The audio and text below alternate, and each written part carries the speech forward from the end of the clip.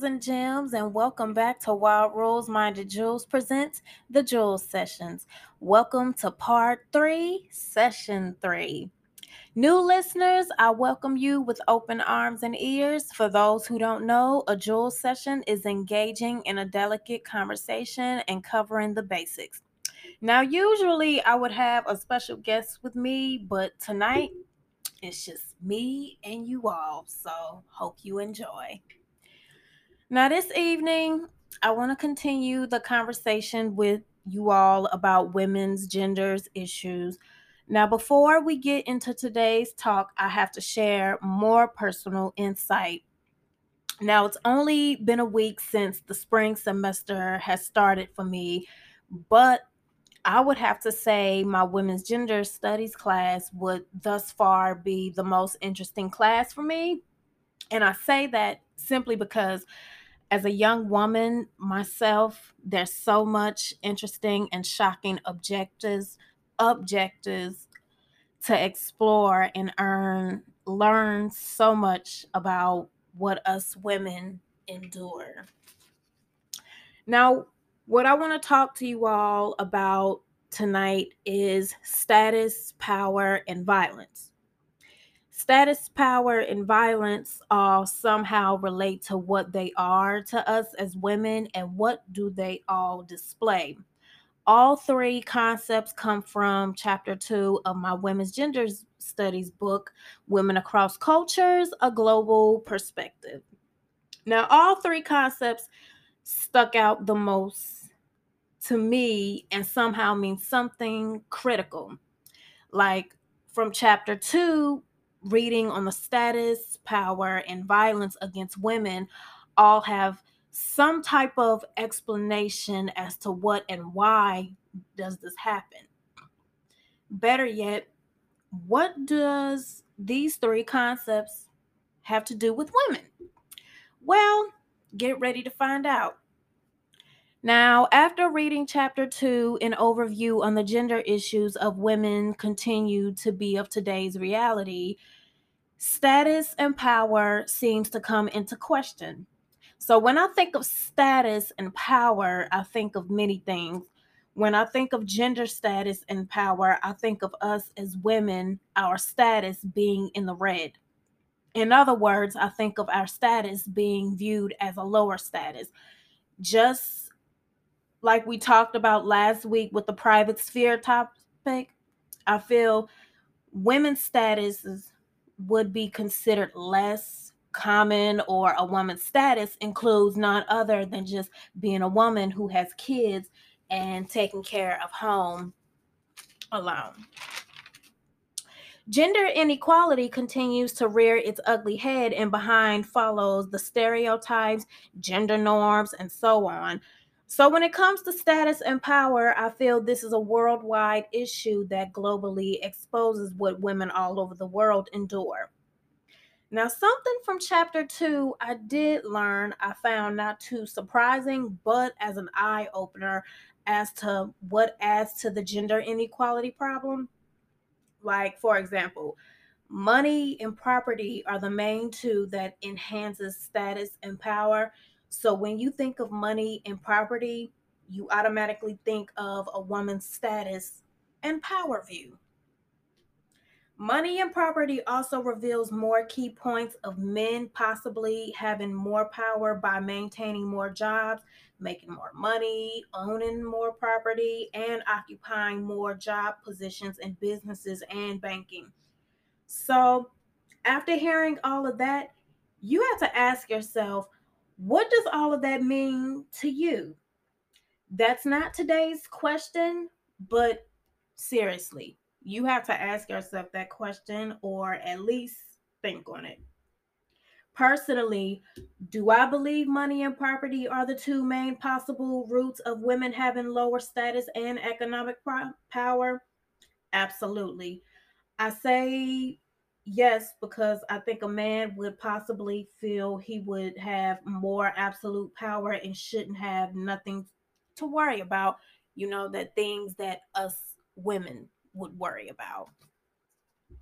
Or I would say a man will possibly feel dominant and feel they're in control of almost anything, especially a woman.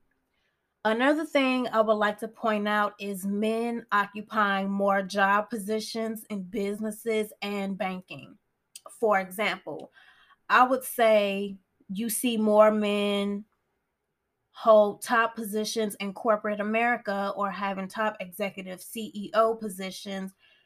Now, nowadays, I would say it's nice to see women become doctors, firefighters, engineers, and so on. Like, pretty much like the type of jobs that some think that are for men and men only. But I think it's pretty amazing and quite fascinating to see that women are now coming more into these positions.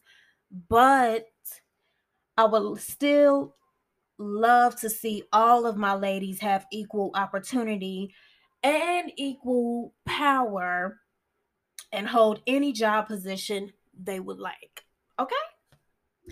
Now, another thing from chapter 2 introduced me to critically think on was men's economic control, possibly increasing women's dependence on men and giving more power over them. Personally, I feel that would be a major issue in relationships and always causes domestic violence. Like another thing that displays status and power is politics. Even in politics, I would say men would be more powerful in politics because their main mission is to probably not focus on the issues like we women face, like sexual assault, the issues when in domestic violence, women's reproductive rights and health issues and abortion laws and all of that stuff and so on. Furthermore, when I think of of status and power, I think men with higher power and status would treat women as objects. I believe within this key point, I find it quite shocking and pretty disturbing to know that when a man has so much power and higher status, a man would think it's okay to treat a woman like an object, more of diminishing and dehumanizing women and making us feel as if we can't make our own life choices or they own us. Therefore, women will be ogled, traded, sold, and controlled. Therefore, status and power can be quite displayed in many ways regarding to women issues. Now, before I wrap up tonight's conversation, I want to talk to you all about violence against women. Now, this topic is quite risky to discuss. So, if this is triggering for you, please feel free to stop listening right now. But what I do want to talk about is violence against women, and it's absolutely horrific and wrong. So, after reading about this in chapter 2, I stopped to think about my own safety as a young woman. So, one of the questions that has crossed my mind before is it even safe to be a woman in this crazy world? I mean, I would say that I am that question comes across my mind from time to time. So, that's something to think about. Now, chapter 2 of the book did give a full overview different types of violence against women. There's physical, sexual, mental harm, or suffering women experience. Honest to greater glory, all of these different types of violence are absolutely wrong, and no one deserves to ever experience any of these type of violence. So, what I will say, the one type of violence that scares me the most is sexual assault. The heinous physical act and mental trauma is extremely horrific, and no one should ever experience this ever.